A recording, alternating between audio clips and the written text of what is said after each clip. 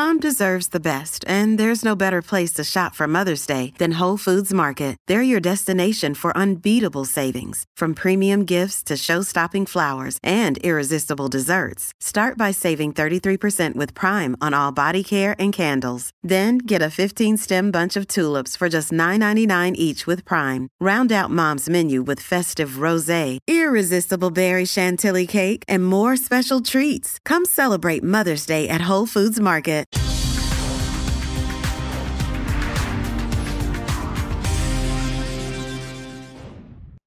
Welcome back to the Gains for Girls podcast.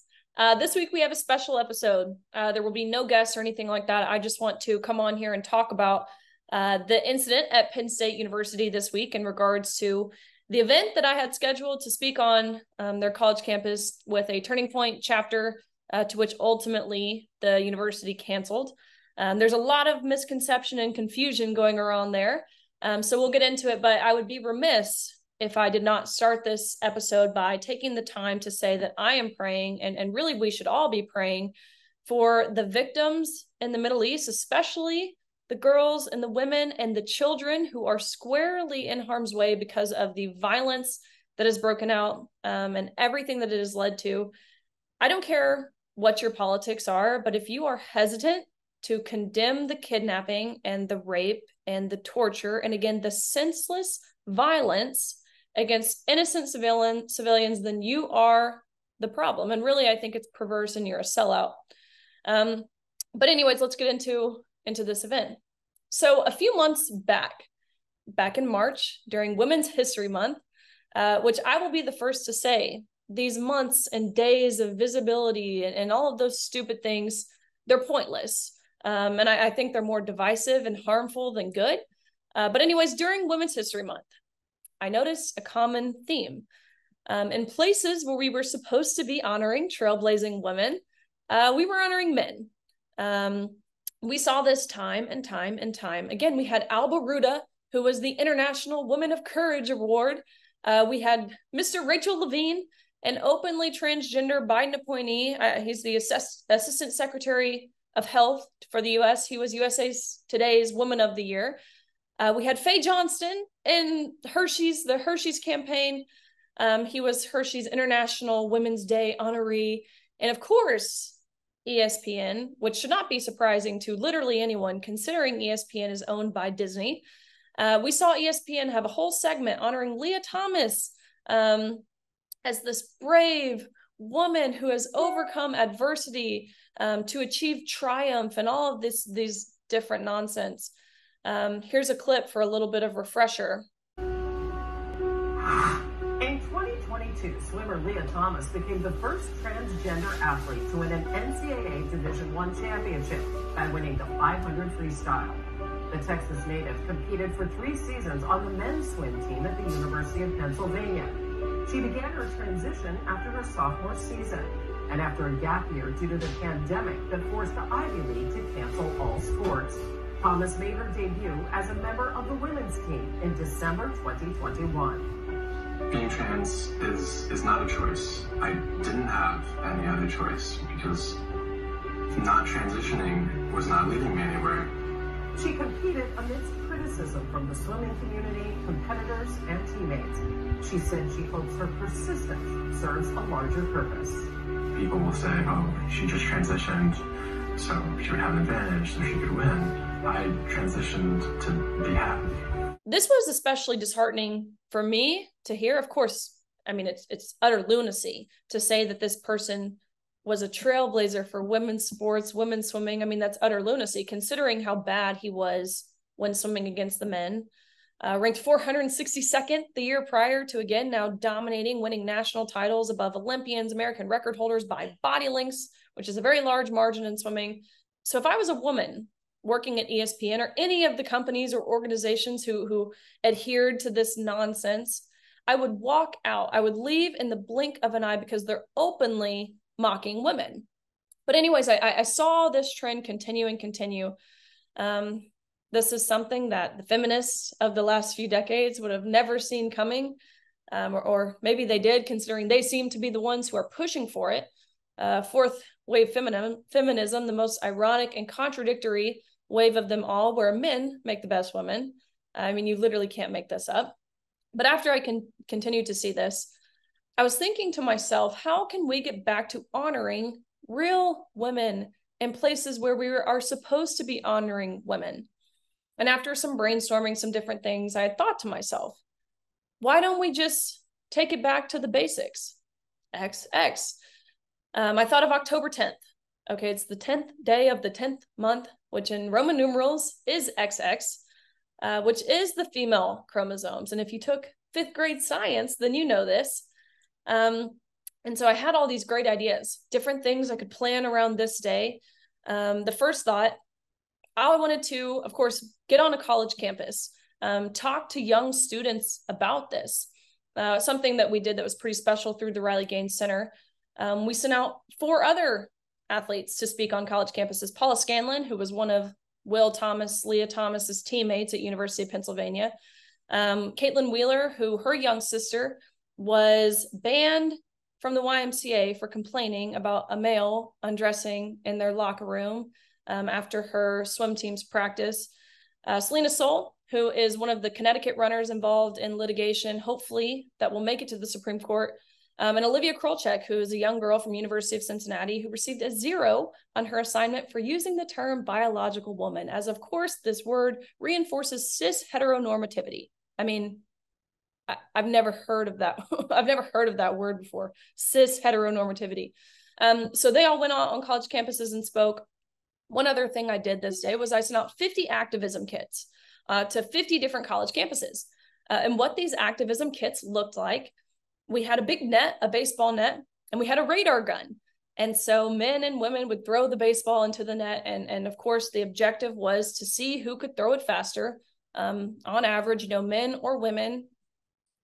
And surprise, on all 50 campuses, men threw it faster than women, which is a more interactive way to prove the point that I've been saying for constantly the past year and a half, that when it comes to something that requires sheer strength or athleticism, men are naturally more advantaged, again, on average. So the Turning Point chapter at Penn State had reached out to me way back in August, and we had decided that on October 10th, I would be speaking there. The students on August 27th reached out to the appropriate members to secure the date and a venue on campus. The venue responded back and said, this is great, but we have to have all of this in place 30 days prior. This was 34 days, business days prior to the event. But in those 4 days, the university was unwilling to meet with the students, meaning they missed the deadline to successfully secure the event and the venue and all those different things. And so after that, reached out to a local Hyatt close to Penn State's campus, where we would just do the event at a hotel. The Hyatt came back, they confirmed, we put the deposit down, all of this. Then they found out who the speaker was, me. And so the Hyatt came back and ultimately canceled the event. So we went back to the university. This time we were applying under Leadership Institute, which is a non-campus affiliated group, meaning they don't have to adhere to the same policies that the campus affiliated groups do, meaning the 30 days didn't mean anything here. Got the room secured, again, put the deposit down, have the confirmation, all of those different things. Once the university again found out who was speaking, they came back and said, sorry, now we have staffing problems and there's competing events and risk management. We have to cancel. So they canceled. Ended up still going to the campus and had a free speech rally just on the Hub Lawn, which is a public space of land. Anyone could attend, which was pretty cool, to be a part of that. It was different than what I'm used to. Of course, normally I'm used to talking about women's sports and why having men infiltrate into our sports and in our locker rooms, taking our opportunities is harmful to women. But this gave me an opportunity to talk about the freedom of speech and why it's important. So before the speech even started, I got a message from a student at Penn State who sent me a screenshot of an email her teacher had sent to the entire class. And so let me read it to you because I just think it's comical. And I think it's truly indicative of why people are scared, okay? Why there's so much external pressure, because I hear all the time, why are people so scared to say the truth, to speak common sense, typically from older people who don't necessarily understand the direction that colleges are going in now? This is why. Let me read it to you. It says, hello all. There are a number of scheduled and rumored events taking place at Penn State today and over the next few days. Our recognized student organization Turning Point USA at Penn State University is holding a free speech event scheduled for the Hub Lawn at 4.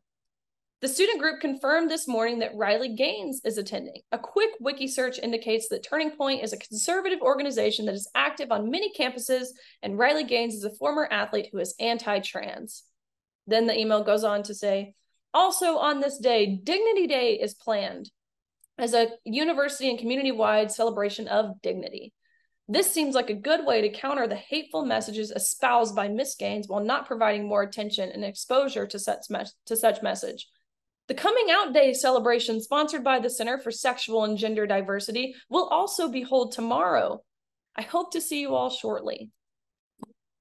That is why people are scared. This is a professor, someone who is supposed to be teaching the next generation, calling me anti-trans.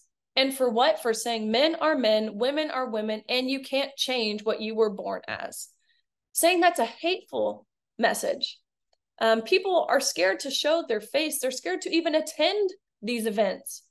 That's why the silent majority, that's why we're in the position that we're in. And the loud minority we seem to be catering to this group. That right there is exactly why. So that email was sent out before the event. Also, 2 arrests were made for disorderly conduct. We had 2 protesters, of course, in mask, which I just think is hilarious. All of the masking and different things, I don't even think it's because of COVID anymore. I think it's because these people are ashamed to show their face, and truthfully, rightfully so. I would be ashamed to show my face if I was in college, 20, 21, 22 years old, acting the way that they act. Cursing, obscenities, all these different things. But these 2 protesters flipping tables, knocking stuff over, pushing reporters, different things. And so 2 arrests were made, which I want to say I'm so grateful for the police and how effective they acted, how quickly and immediately they acted, and really just doing their job.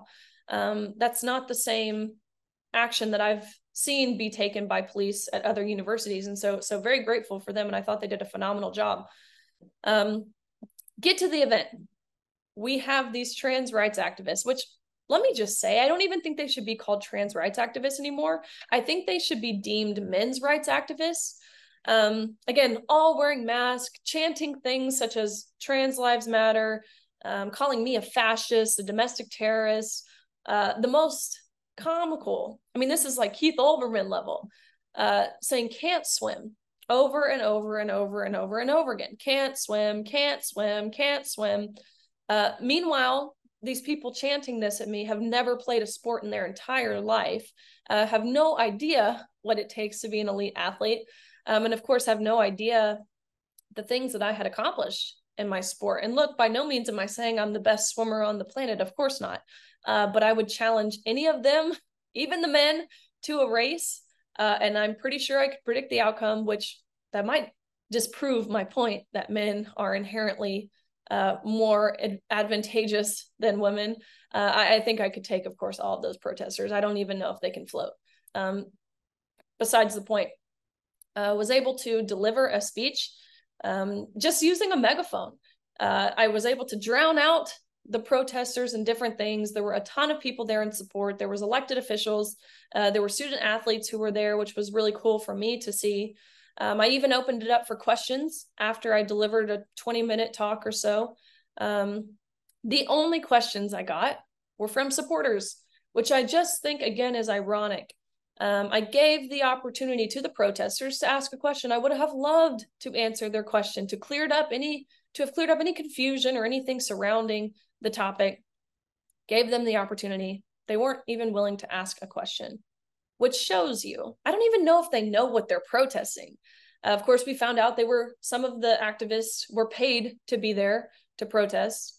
You have men in dresses and women with beards. I mean, it's the most bizarre thing to look out into a sea of people and see. But I guess my question is, what are they so scared of? What are these protesters, these professors? I mean, we saw the video that the president of Penn State released. She actually released this video back in September. President Neely Bendapudi. And in this video, she's essentially explaining a nap to a kindergartner, talking about, the freedom of speech and why, unfortunately, it's necessary to implement, even for bigots like myself, which she had said. What are they so scared of?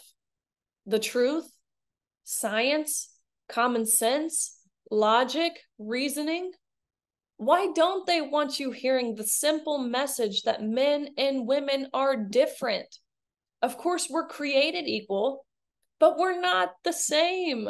We complement each other, man and woman, in a beautiful way, but we are not the same beings. We are very different. It's innate.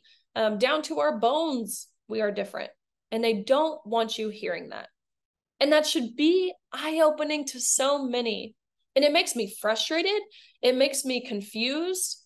It makes me worried, really, that we don't have people acknowledging that what's happening here is very Orwellian. It's as if our authority figures and policies and guidelines and people leading this country are trying to make us say 2 + 2 is 5. And we are adhering. We have so many people falling for it. We're denying the essence of humanity, man and woman.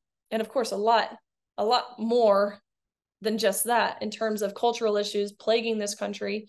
It's a lot bigger than just denying man and woman. We should all be asking ourselves the question of what's next? Where will we be as a country in 5 to 10 years if we allow this to continue like we have? And truthfully, I don't know the answer to that. I don't know how we can deny a more basic truth, but it's something we should all be asking ourselves. The freedom of speech, it's necessary, it's crucial. Our founding fathers predicted that we would be here in this day and age, going through what we're going through. And they, of course, created the Constitution to prevent this from happening, to prevent unelected bureaucrats and officials from taking away our freedoms like we're seeing today. But I think the real victims of the lack of freedom of speech are the ones being denied it, the ones who aren't able to hear the truth, like those students, those people protesting me yesterday. I feel bad for them, truthfully. I pray for them because I think the deceived are more dangerous and evil than the deceivers, because the deceived, they don't know right from wrong. Whereas the deceivers, the people who are actively deceiving us, they do, and they're choosing to not tell us what is right, to not tell us what is true, not tell us what is fair, not tell us what is just. They're manipulating us. They're lying to us. They're emotionally blackmailing us. And so it's the deceived who are more dangerous and evil than the deceivers. All pretty chilling things. And so I was glad to get out there and share my message along with the 4 other speakers who were deployed yesterday for Real Women's Day, which was pretty incredible. One more awesome thing about Real Women's Day, October 10th, XX, was Representative Lisa McClain read into the congressional record a bill acknowledging 10/10 as Real Women's Day, which I just think displays true leadership. She is a strong woman fighting for sanity to prevail, fighting for this nation. So that was really awesome. There was a lot of traction on social media for this day. And so you better believe this will continue on Real Women's Day. We will be celebrating October 10th, XX, Real Women's Day next year. So very exciting things. I'm going to continue on my speaking tour on college campuses because it is so important to engage people my age. Gen Zers, do you know how often I'm told it's Gen Z who's going to ruin this country? Which is frustrating because, I mean, again, I do think it's us, the future of this country is up to us, but I think it's the people who came before us who have failed us. So really trying to engage people my age, let them see the truth, let them see how they're being deceived, because I think it's important. And I think the message is being really, really well received. despite the few protesters who, truthfully, they're a lost cause. There are some people who will just never agree with me, regardless of what I say. I mean, they're not even willing to listen to what I say, as made evident by yesterday, the chanting and different things over my voice. They're not willing to listen. And those people are a lost cause, and we have to forget about them in terms of trying to bring them to our side. But there are a lot of people out there who are looking for the truth. Speaking at Baylor, then UT Dallas this week. So lots of really exciting things. Actually, my speech at UT Dallas, I just have to read this too, because again, I just think it's comical. As a counter protest to my event, they are having a Celebrating Leah Thomas event. It's at the Gender Center. They have free pizza and join us to make protesters honoring the Gender Center celebration of Leah Thomas. I can tell you what those posters are going to be used for, because they'll be marching over to my event afterwards to protest me. But that does not deter me. It does not scare me. It does not make me want to be quiet. Truthfully, when they want you silent, it should only encourage you to speak louder, which is the name of this campus tour. Speak louder. And I hope this can be encouragement to everyone. It is merely name calling. Again, they were chanting at me, "Can't swim." If you're scared of things such as that, that's what we do in 4th grade, is call each other names. That's not scary. What should be scarier to all of us than the name calling and the petty personal attacks, which are very real, the risks are very real. What should be scarier to all of us is not standing firm in the truth. Thank you for joining this week's episode of Gains for Girls. Like, subscribe, anywhere where you get your podcast. Check it out at outkick.com. Again, you can head over to the Riley Gaines Center at therileygainecenter.org. There is a list there of different schools and such that I will be speaking at this semester, which will carry over into next semester. I encourage you to go check it out if you're around any of these areas. I would love to see you guys there. Thank you very much, and I will see you next week.